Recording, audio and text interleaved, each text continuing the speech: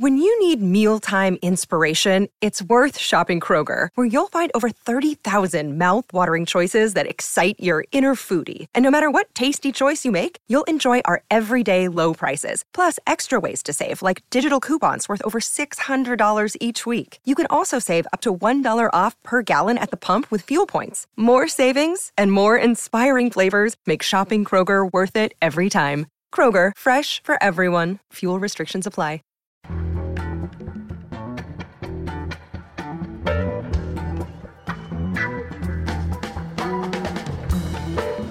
From The Nation magazine, this is Start Making Sense, progressive news without the boring parts. I'm John Wiener. Today we'll be talking about what's next for Bernie and Hillary with Harold Meyerson. And we'll also remember the Abraham Lincoln Brigade, the Americans who went to fight fascism in Spain in the 1930s and who died for their beliefs. Adam Hochschild has that story. His new book is Spain in Our Hearts. First up today, we're still thinking about the mass shooting in Orlando on Saturday night at that gay club Pulse, where 49 people were killed and 53 injured by a man with a military-style assault weapon. You probably heard that it was the worst act of terrorism in the United States since September 11th, 2001, and the deadliest attack on a gay target in American history. For comment, we turn to Nadine Smith. She's the co-founder and CEO of Equality Florida. It's the state's largest organization dedicated to ending discrimination based on sexual orientation and gender identity. She's a former award-winning journalist who turned organizer. She was one of 4 national chairs of the 1993 March on Washington, and she was part of the historic Oval Office meeting with President Bill Clinton, the first meeting between a sitting president and gay community leaders. She also served on President Obama's National Finance Committee, and she currently serves on the U.S. Commission on Civil Rights Florida Advisory Committee. Nadine Smith, welcome to the program. Thank you for reaching out. Well, we record our show in L.A., and what we know here about Orlando is mostly about Disney World and the theme parks. What has it been like for gays and lesbians to live in Orlando over the last decade or so? Is it okay to be gay in Orlando? Well, Florida has changed a great deal over the past decade or so.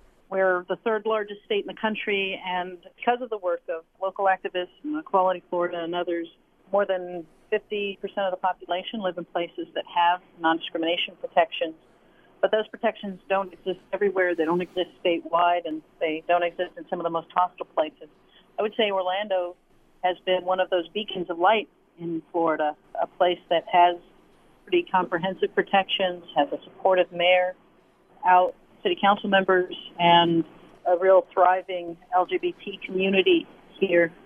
It is more than Disney, so Disney is also such a huge corporate supporter around LGBT issues, and Gay Days at Disney was just earlier this month. But having this happen in a place that is considered to be very welcoming, having it happen at Pulse, a bar that is located in the heart of the city and is very much the heart of the city, has added a layer of anger and fear to what has occurred here. So let's talk for a minute about the club Pulse. I know you live in St. Petersburg, but have you ever been to Pulse in Orlando? What can you tell us about Pulse? For the folks who live here, Pulse has been almost a de facto community center. It is a gathering place. It is quite literally in the center of town. Lots of community groups have had fundraisers there, including our Equality Florida. It is a place with a big heart that has always been willing to support the work of groups. And for those who grow up, anywhere in the country, if you talk to gay people, you will find that for those of us who grew up in a world where it was dangerous to hold hands in public, gay bars hold a special significance, a special sense of safety, a special place where we can be ourselves. And there are people, many of us, who came out at a gay bar before we came out to our family and even to some of our closest friends. So the symbolism of this happening during Pride Month, where we acknowledge and recognize the importance of the Stonewall rebellion against police violence, it just sort of sets it in the context of what gay bars have actually been to our community beyond a place an important place to relax and have fun. What do we know about the victims at this point? Did you know any of them? The most famous seems to have been Edward Sotomayor, the popular travel planner who ran gay cruises, including the first gay cruise to Cuba. Quite impressive. Like, paper says they called him Top Hat Eddie. Did you know him or any of these other victims? I did know Eddie, and we have staff. The largest concentration of our staff is in Orlando, and staff members have lost very close friends. And I know that it has been even more painful because even finding out, the booking of the dead has taken so much longer because of the circumstances of their deaths. And so it has been a shock that is just now beginning to settle on us. The vigil last night, when the names were read, you began to comprehend just the length of time it took to read those names, and then listening to the bells toll for each of their lives, it began to sink in at a whole different level. But it's been taken from us. Tell us a little bit more about the vigil. Who organized it? Who came to it? Equality Florida, we organized it, partnered with local organizations, with the city. We wanted to make sure that we sent the message that this was not an act that would turn us against each other. This was not a place where we would give in to fear. This was not a place where we would allow hate to flourish. And if you looked on the stage, you would see the diversity of the city. You would see all races, all religions, young and old, LGBT, standing with our allies, elected leaders. And perhaps the most moving and powerful moment was when the folks from Pulse, including those who had been in the club that night, took the stage, and the roar of the crowd, the love coming from that crowd, I know is part of that long path to healing. But it was a beautiful moment, a beautiful event, and there were probably 10,000 people gathered, and I know that it meant a lot for the people who live here and the people who survived that night to see that outpouring of love. And as diverse as the stage was, if you looked out on the crowd, you saw it in the crowd. We are part of every community, every demographic. We are Christians and Jews and Muslims and atheists. And it's important to note that this was not only an attack on a gay club, but it was an attack on a gay club on Latin night. Yeah. And as we read the names of those whose lives have been taken, the clarity that these were overwhelmingly young people, part of the Latino community, was very apparent. And so we saw this as a moment to show solidarity and to not get into hate. And the outpouring of support from all over the world and all over the country has been felt here on the ground in Orlando. We set up a GoFundMe page. Tell us about the GoFundMe project, which Equality Florida has launched. Well, in the immediate aftermath, even as we weren't clear on all of the details, what was clear was there were many people dead, and that there were many people clinging to life, and that for the families of these people, for the survivors, and for those who are facing medical complications that will be extensive, we knew that if we could do nothing else, we could get them some support. And so we started a GoFundMe to answer the immediate question that came, which was what can we do? We set the first limit at $100,000, and the response was overwhelming. The last time I looked, it was past $3 million. Wow. So it has been incredible, and I know that for the folks here on the ground, the symbolism of seeing that kind of response has been very powerful, and for the victims knowing that people are sending more than prayers and good thoughts, sending resources means a lot too. I guess we have to talk about the gunman a little. Omar Mateen, an American citizen, 29 years old, worked as a security guard for a big private security company called G4S. There are these news reports. His ex-wife said that he might have been gay. Patrons of Pulse were quoted in news reports saying that he had visited the club several times. What do you make of these reports? Well, in the wake of mass shootings, there's often speculation about what motivated, and I don't think it's my place to speculate. But I will say that what animated the murder and the injury that has been inflicted in Orlando is hate. And we live in a culture where we are taught to hate. We are taught that LGBT people aren't supposed to exist, and if we exist, we're supposed to hide, and if we don't hide successfully enough, any injury or harm that comes to us is our own fault. And that message is delivered to us whether we are gay or straight. And I don't know whether the hatred that nourished his sick mind was directed externally to the LGBT community, or if he was dealing with his own internalization of those messages. But regardless, we have to uproot the hate that is at the core of what happened in Orlando. And can we talk about politics here for a minute? Hillary said that the United States has to work with allies and partners to stop terrorist attacks like this one. And she emphasized that this was not just terrorism, but, as you say, an act of hate against the gay community. Donald Trump emphasized that the attacks came from an Islamic extremist and that we need more, quote, toughness and less, quote, political correctness than President Obama has been providing. He has intensified his call for a ban on all Muslim immigrants, even though this guy was an American citizen. Trump is described in the media as, quote, taking a hardline stance on terrorism, close quote, in this case. Is that how you would describe Donald Trump's comments on the Orlando shootings? No, I would describe his comments as ignorant and false. This is an American citizen. I don't know whether, I don't know what his actual ideology is. Pick a narrative. Was he a conflicted gay guy lashing out because of his own internalized homophobia? Was he someone who actually subscribed to a twisted ideology?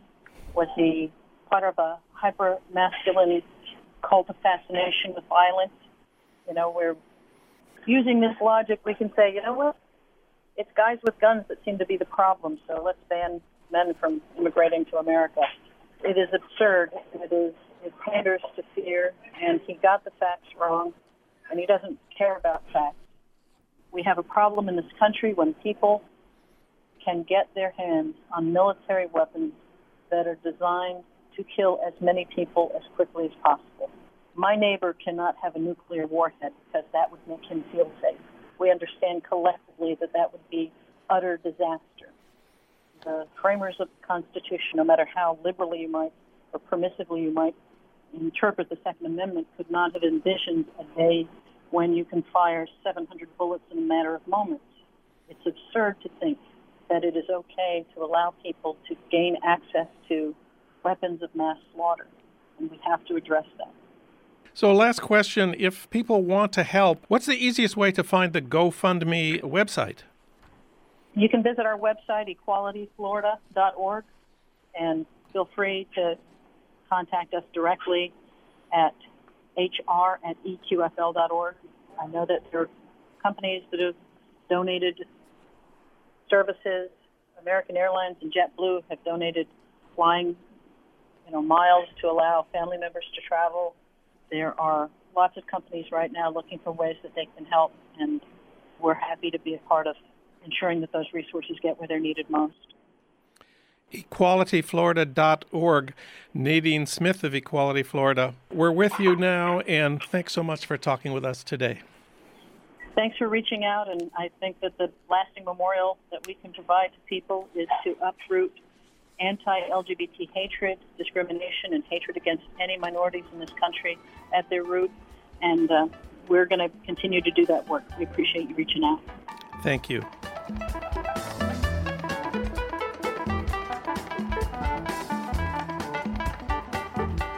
Bernie Sanders won the battle of ideas in the Democratic Party, but maybe you heard Hillary won the Democratic nomination for president. How can the party build on both of these victories? For comment, we turn to Harold Meyerson. He's executive editor of the American Prospect and a contributor to the LA Times op-ed page. We reached him today in our nation's capital. Harold, welcome back. Always good to be here, John. Well, is this talk of victory for Bernie's ideas just empty rhetoric to console the losers, or is there a way we can measure Bernie's ideological success? Well, I'd say there are two metrics. The first is to note that Hillary switched her position on a number of issues so that they moved into alignment with Bernie's. That would be on the Trans-Pacific Partnership, on the Keystone XL pipeline, which she had given some preliminary support to when she was back at the State Department, on the size of the minimum wage hike. She moved part of the way. There are a number of issues on which she moved closer to Bernie. By contrast, I can't think of any issues on which Bernie took a position and then shifted to Hillary's. So that's kind of a crude scorecard method. There's a second, though, metric, which I think is more significant. And that is that what I think Bernie has done is position the party to make sort of the third great pivot of the 20th century and 21st century. I guess we're in the 21st century now. That being, the first one was between 1928 and 1936. In the 20s, the Democrats essentially didn't really differentiate themselves from the Republicans on economic issues. So much so that the chair of the Democratic National Committee between 28 and 32 was the head of the Finance Committee of General Motors and really was the consigliere to the DuPont family, who were General Motors' largest shareholders, that being a guy named John J. Raskob. By the time Franklin Roosevelt ran for president in 1936, Raskob and the 1928 Democratic presidential nominee, Al Smith, vehemently opposed him and, feared that he was bringing communism in. What he had done, of course, what Roosevelt had done was responded to the Great Depression and really redefined what the Democratic Party was and brought a whole lot of new voters in the process. And then the party redefined itself again in 1964-65 when it became, instead of a party that accommodated the segregationist white South, the party that began to advocate for minority rights with the Civil Rights Act, the Voting Rights Act, and what have you. And since that time, the party has correctly been the party to stand up for the individual rights of minorities, be they by race, gender, sexual inclination, what have you. But when, and this is a point that Jeff Cowie, a historian up until recently at Cornell, now at Vanderbilt, makes in his new book, The Great Exception. In 1964-65, when the Democrats made this pivot, they assumed that they were, going to create paths of entry for all of these discriminated against minorities into the mainstream, vibrant economy, which was indeed vibrant in 1964-65. They didn't count on that part of the Democratic legacy falling into disarray and just disappearing generally, but it did. And so I think what Bernie Sanders has done this year is he's placed the whole question of creating a more egalitarian and well-functioning economy and critiquing capitalism itself, at least as we practice it currently, into the mainstream of ideas. And so the question is, will his people be able to carry it forward? But I think that's his signal contribution to American, not just American politics, American history this spring. And so it's a whale of a contribution. It is indeed a whale of a contribution, and it is inspiring to hear that in the past the Democrats have been able to pivot, to redefine themselves. But polls show now, anyway, that many voters say that Hillary switching her positions is not a great step forward. It shows only that she'll say anything to get elected and that she can't be trusted. I wonder if you think there's anything Hillary can do about that. Is there anything we can do about that? Well, that's kind of the catch-22 that she's stuck with. I think Hillary has, generally speaking, over the last 20-some years, been on the receiving end of some, gratuitously hostile press, some of which she brings on herself by her general fears of encountering the press at all, but most of which she doesn't bring on herself.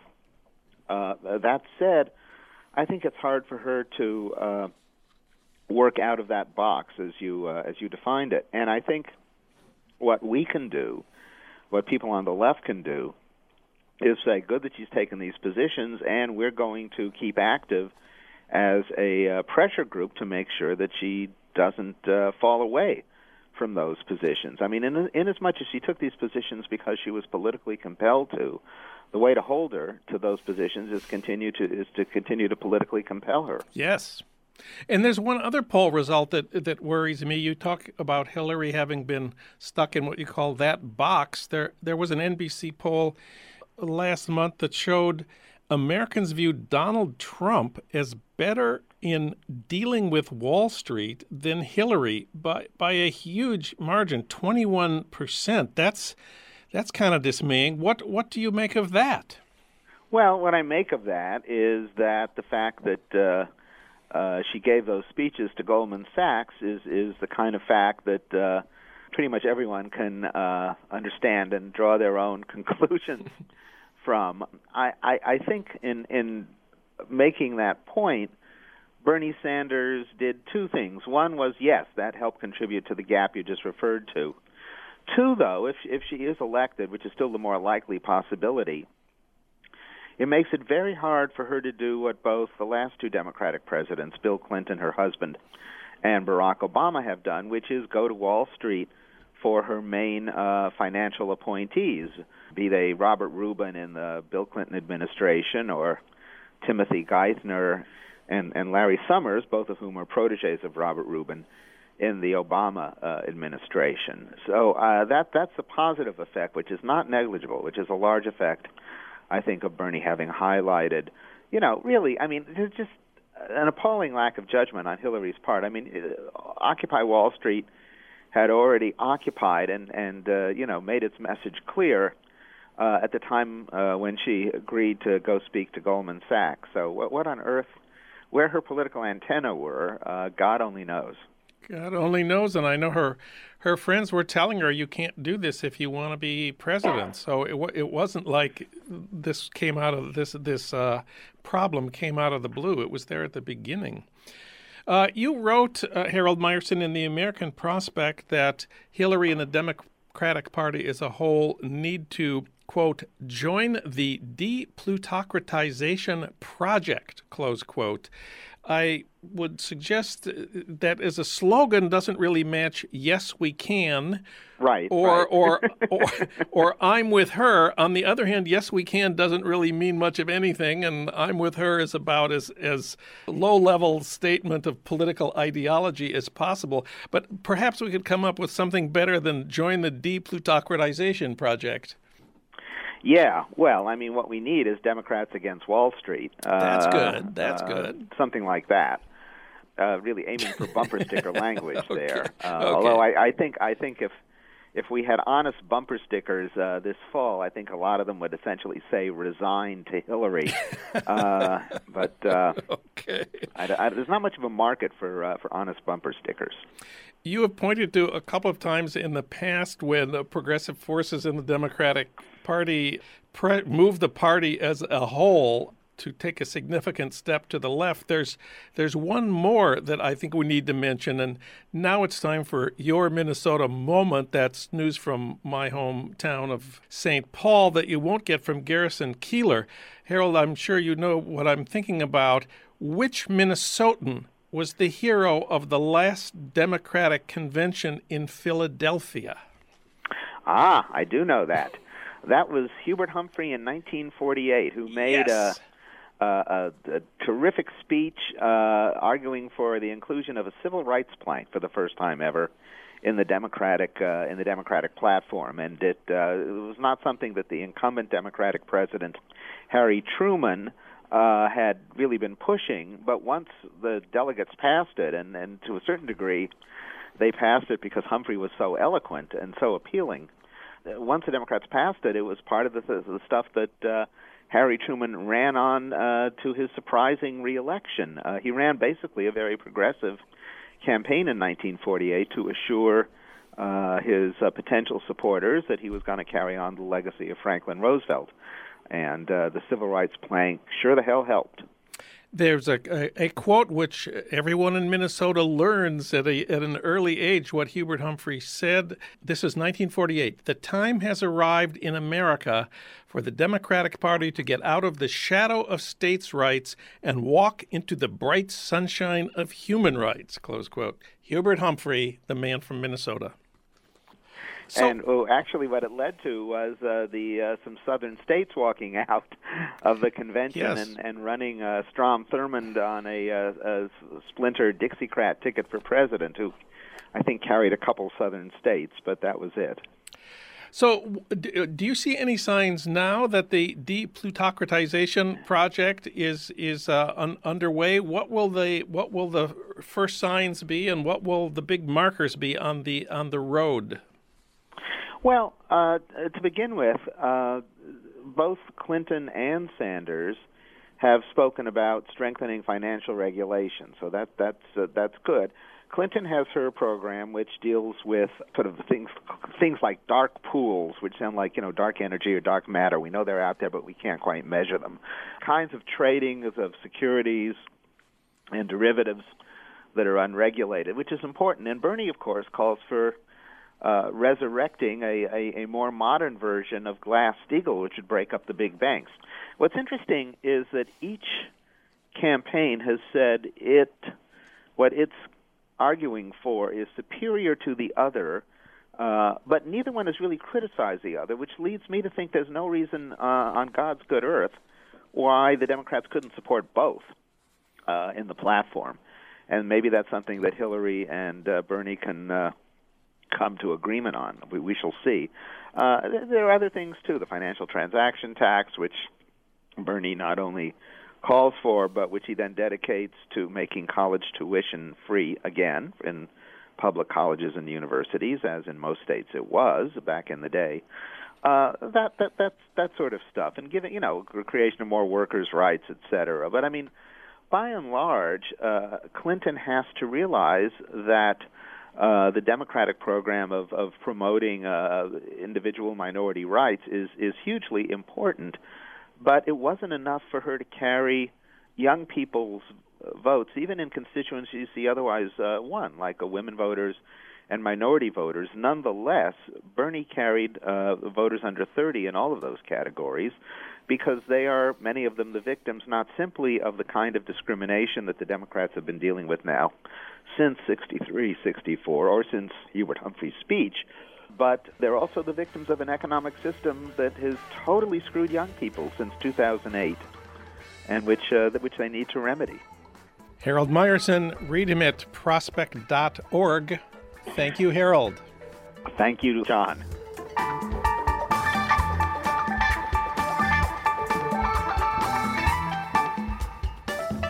Today we want to remember the Spanish Civil War, 1936 to 39, a huge event in the rise of fascism in Europe and in the history of the left in America. For that, we turn to Adam Hochschild, one of my favorite historians and writers. He's the co-founder of Mother Jones and the award-winning author of 8 books.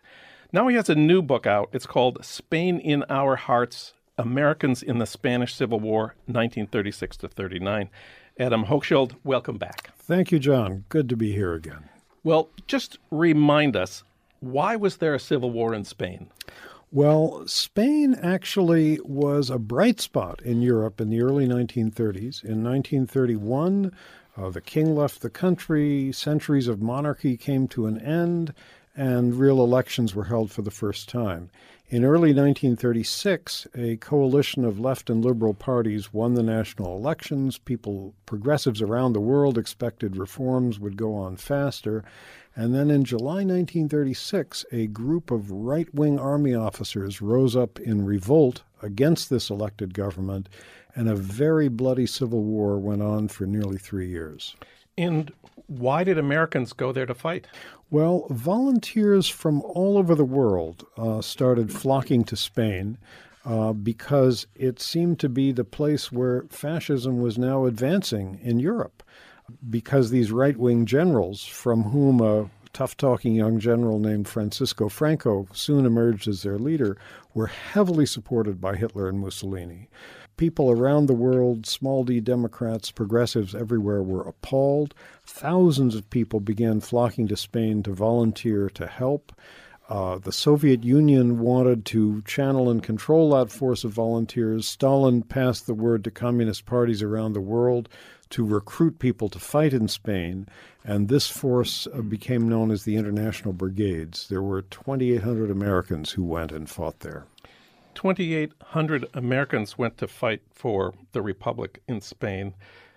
Most of them were communists. Half were Jews, you say. Why was that? There was an American volunteer named Maury Kolau from New York who, after the war, said, "For us, it was never Franco. It was always Hitler." We don't know the exact percentage of Jews. It was somewhere between a third and a half, because a lot of American Jews, like American everything else, changed their names at Ellis Island. But a lot of the Americans often found that Yiddish was a common language they had with the volunteers who came from other countries to fight in Spain. Everybody was alarmed about the rise of fascism, and perhaps Jews more than anybody else. Barcelona in 1936. If you were an American arriving there, what would you have found? Well, the fascinating thing about this Spain at this time, was that it was the scene of both a right-wing military coup and a left-wing social revolution at the same moment. In northeastern Spain, especially Barcelona, the country's second largest city, surrounding Catalonia, Aragon, the region next door, the coup was turned back not by loyal soldiers in the army, but by militias that had been organized by left-wing political parties and trade unions, hastily organized, badly trained. But when they defeated the coup attempt in those regions of the country, these workers' militias found themselves in control of a huge swath of Spain. And they put into effect the most far-reaching social revolution that Western Europe has ever seen. Workers took over factories, including the Ford and General Motors plants in Barcelona. Peasants took over these huge estates where they had worked as landless laborers. Waiters took over restaurants. Locomotive engineers took over the railway system. And Europe had never really seen anything like this. They were driven above all by the anarchist tradition, which was very strong in Spain, although strangely it had pretty much died out almost everywhere else in the world. Let's talk about George Orwell. Let's talk about Homage to Catalonia. That's where I first learned about the Spanish Civil War, about Barcelona, about the anarchists. Well, I think it's one of the great nonfiction books of the 20th century. Orwell was 33 years old, went to Spain to help out, to volunteer to fight, ended up fighting in the militia of a small left-wing political party, the POUM, which was sort of semi-allied with the anarchists on the left, but very anti-Stalinist. Spent 3 months at the front, described this experience in a wonderfully vivid way in Homage to Catalonia. Then he got caught up in a very nasty internecine conflict because this social revolution we were speaking about was essentially suppressed, and violently so, in May of 1937 by a peculiar alliance of the Spanish communists and the mainstream parties of the Spanish Republic, who felt not unreasonably that it was a mistake to try to make a social revolution when you're up against an army backed by Hitler and Mussolini. This is a big question. Yeah. Leftists have been arguing about that ever since. And they still are. Yes. At the same time, the Communist Party was very eager to take control of the whole process, not to allow other forces on the left to exist. And Stalin, in particular, had it in for this quite small party, the POUM, because it was headed by a couple of people who had formerly been communists and actually lived in the Soviet Union, then left and started an anti-Stalinist party, opposed and criticized the Moscow Purge trials. And for Stalin, of course, this was heresy, and they became enemy number one. There's many wonderful things about Orwell's book, Homage to Catalonia, but one of the most impressive things to me, even today, is how undoctrinaire he was, how he admitted to being ignorant, being naive, not really understanding a lot of what was going on. Well, one of the pleasures for me in writing about this period was the chance to read Homage to Catalonia for the fourth and then fifth time in my life. And I came to appreciate his humility, because normally anybody who is reporting from the middle of a conflict in another country wants to sound as authoritative as possible. I certainly do. And I do too. But Orwell says a couple of times in that book, I'm just reporting what I saw. And I saw only one corner of events. And to his enormous credit, I think, he actually changed his mind about some things in Spain. Originally, when he wrote the book, he'd been caught up in this internecine fighting. Many foreigners who were associated with the POUM and the anarchists, including some friend of his, were captured, imprisoned. A friend of his died in prison. He knew they were looking for him. He had to go underground, leave the country. This loomed very large when he wrote the book, and he said, I feel if we hadn't had this terrible civil war within the Civil War and had let the revolution go forward, the Republic could have won the Civil War. By 5 years later, he'd changed his mind, and he said what almost all historians say today, which is that the other side won, Franco's nationalists won, because they were being backed by Hitler and Mussolini, and the democracies, Britain, France, and the United States, stood aside, would not sell arms to the Spanish Republic. If FDR had been willing to sell American arms to the Republic, could the Republic have defeated Franco? Possibly. What-if scenarios are always fun to play with, but you never know for certain.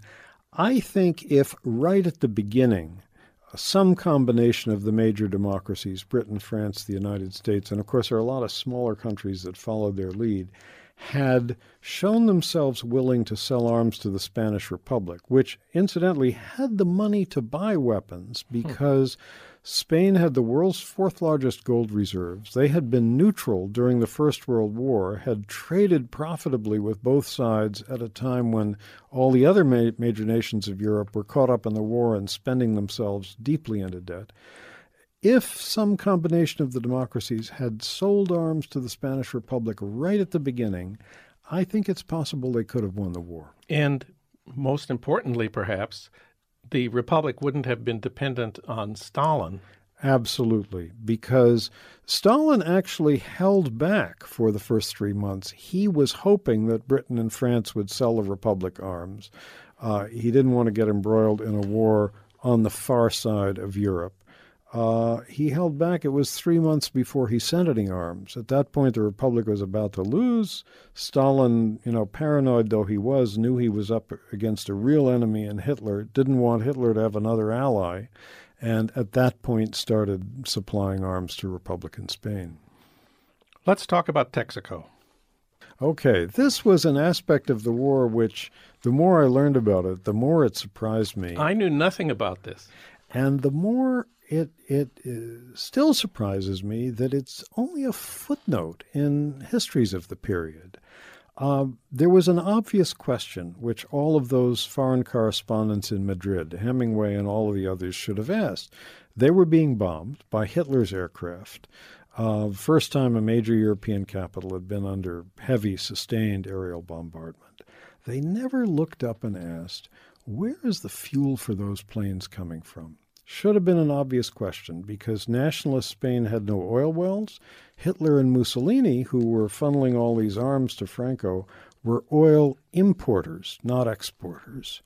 The major source of oil in the world at that point was the United States. However, American neutrality legislation said that anything from the U.S. going to a country at war could not travel in American ships. Nationalist Spain had no oil tankers. And it couldn't be sold on credit, and nationalist Spain had very little cash on hand.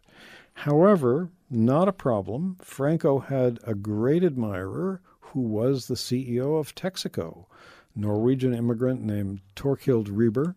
And he was such a fan of Franco that he went to nationalist Spain twice during the war, got a VIP tour of the front at one point, violated U.S. law by selling Franco oil on credit, violated U.S. law by shipping it there in Texaco's own tankers, also sold that oil to Franco at a huge discount, didn't tell Texaco shareholders about this. It's not in the company's annual reports. And as far as we can tell from the minutes of their meetings, he never even told his board of directors. And he supplied the nationalists with a steady stream of intelligence gleaned from Texaco's representatives in ports around the world having to do with oil shipments to the Spanish Republic. And this was the kind of information that would help nationalist Spain's bomber pilots and submarine captains looking for targets. We're speaking with Adam Hochschild. His book is Spain in Our Hearts. I want to ask you to read one passage, one of my favorites. The international brigades were pulled out of Spain at a huge event in Barcelona, October 28th, 1938. Read us your description of what happened there. From packed sidewalks, from windows and crowded balconies draped with flags, and from precarious footholds on sycamore trees and lampposts, 300,000 Spaniards wept, cheered, waved, and threw flowers, confetti, and notes of thanks. It was October 28, 1938, and 2,500 troops from what was left of the international brigades were marching down the Diagonal, one of Barcelona's grand avenues, for an official farewell. Along the boulevards were signs with names of the battles in which the volunteers had fought. The brigades had borne the brunt of so much combat that their soldiers had been killed at nearly 3 times the rate of the rest of the Republican Army. Many of the internationals still in Spain were in hospitals, but men from 26 countries made it to the parade. The gaunt files of marchers could barely be seen over the heads of the vast crowds who turned out to cheer them. The 200 Americans who marched included a handful of nurses from the medical detachment. The rest were men who came along the avenue with blanket rolls slung over their right shoulders, the shabbiest of uniforms, and mismatched footgear. They walked 9 abreast, sometimes ankle-deep in flowers. As the volunteers marched through the city, they could see the gutted buildings and peeled-away apartment house walls that bore testimony to Mussolini's intensive bombing raids earlier in the year. Republican fighter planes flew overhead, on guard against new attacks. Bands played but could barely be heard. The women and children were jumping into our arms, remembered a New York volunteer, calling us sons, brothers, calling, come back. I never had such an experience, because these men, such tough fighters, every last one of them was crying. Milton Robertson, a medical student, wounded at the Ebro, was in a group of internationals who had driven to the parade from a hospital. The roar of cheering was continuous, he wrote home the next day. It was like a wave that never broke but poured on. A little boy, 9 or 10 years old, stood on the corner. Tears streaked a dirty line down his face. He saw our truck bearing down, saw the bandages flash about. He dashed out, met the truck, and clambered up the side. Tears still streaming down his face. He thrust his arms about me and kissed me on both cheeks. I kissed him, tasting his tears. Adam Hochschild, his new book is Spain in Our Hearts, Americans in the Spanish Civil War, 1936 to 39. Adam Hochschild, thanks so much for this book, and thanks for coming by today. Thank you, John.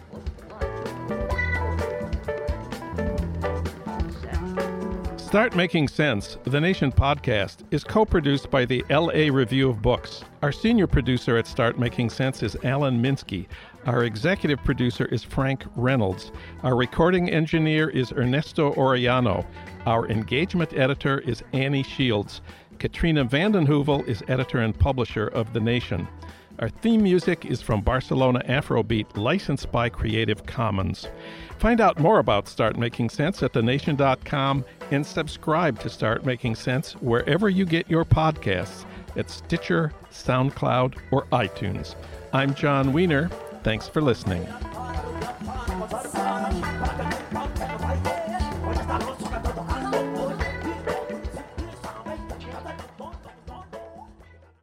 You know how to book flights and hotels. All you're missing is a tool to plan the travel experiences you'll have once you arrive. That's why you need Viator. Book guided tours, excursions, and more in one place. There are over 300,000 travel experiences to choose from, so you can find something for everyone. And Viator offers free cancellation and 24/7 customer support for worry-free travel. Download the Viator app now and use code Viator10 for 10% off your first booking in the app. Find travel experiences for you. Do more with Viator.